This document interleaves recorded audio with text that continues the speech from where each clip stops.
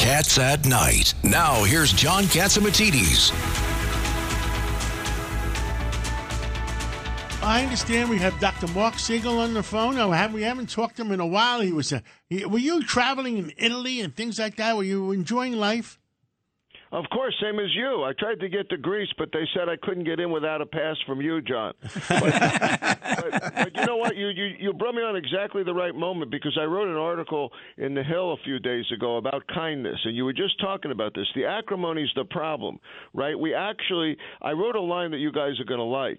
I was actually for Donald Trump's wall, because the wall kept out drugs and maybe illegal immigrants. But you know what I'm not for? The wall between Democrats and Republicans. That has to be torn down. And how about we start every day, basically wishing each other well, thinking what we can learn from someone with a different point of view. Exactly what you do on this radio show, John, so well. And I have to tell you something else that you're going to love. I was critical of the idea that John Fetterman was not completely transparent with his health records, and I was worried about the issue of his stroke and his heart and what was going to be.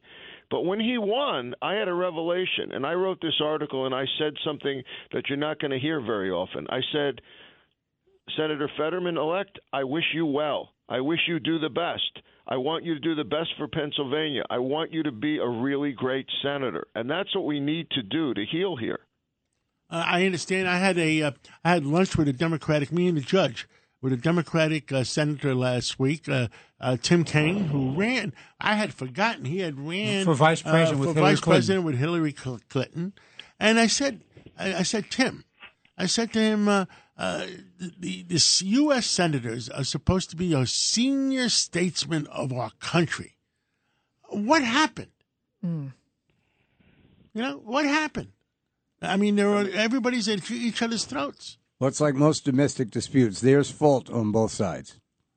Well, it didn't come out of nowhere. I also wrote in the piece that, about a week ago, I went and saw my friend George W. Bush and Bill Clinton talk together, and those two both tried for consensus. They both tried to build consensus down the middle, and we've lost that. I mean, President Obama didn't do that. He was really smart, but he was a my way or the highway guy. And then, of course, Trump was a my way or the highway, and then Biden is a my way or the highway. And so there's no consensus building, and it's really destructive to our country. I think. Really best example, that kind of cooperation was Gingrich and Clinton.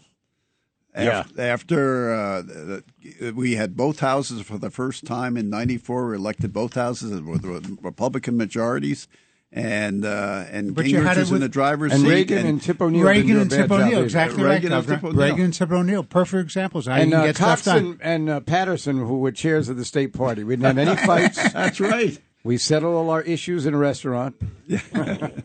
Who picked up the check, Governor? We split it. Oh.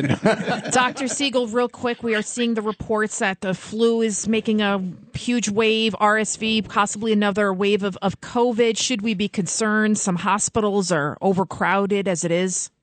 Lydia, you had to pull out medicine? I was having such a good time. Well, I gotta help people. Basically, we're in trouble with this because a lot of the lockdowns and the shutdowns and the school closures and the masking led kids to not see the viruses they usually see, and the elderly also. So we're seeing actually 10 times the amount of RSV from elderly people in the hospital that we usually see, and even more than that of young kids flooding the hospital. RSV actually clogs little airways in tiny kids. Normally, kids see RSV before the age of 2, almost all of them, and get mostly mild cases. We're seeing more severe cases. We don't have a lot of immunity to the flu built up. COVID is coming back, but luckily with COVID, people are not dying of COVID anymore. We're getting used to it. There's immunity in the community. Get your flu shot, get your COVID booster, and basically, Thank you. We're out of time. Thank you, Dr. Marc Siegel. Thank you for your voice and telling people how to stay well. And thank you in the studio here, Judge Weinberg, Ed Cox, Governor Patterson, Lydia Serrani, and God, what do we stand for? Truth, justice, and the American way. God bless America. Thank you. Cats at Night on the Red Apple Podcast Network.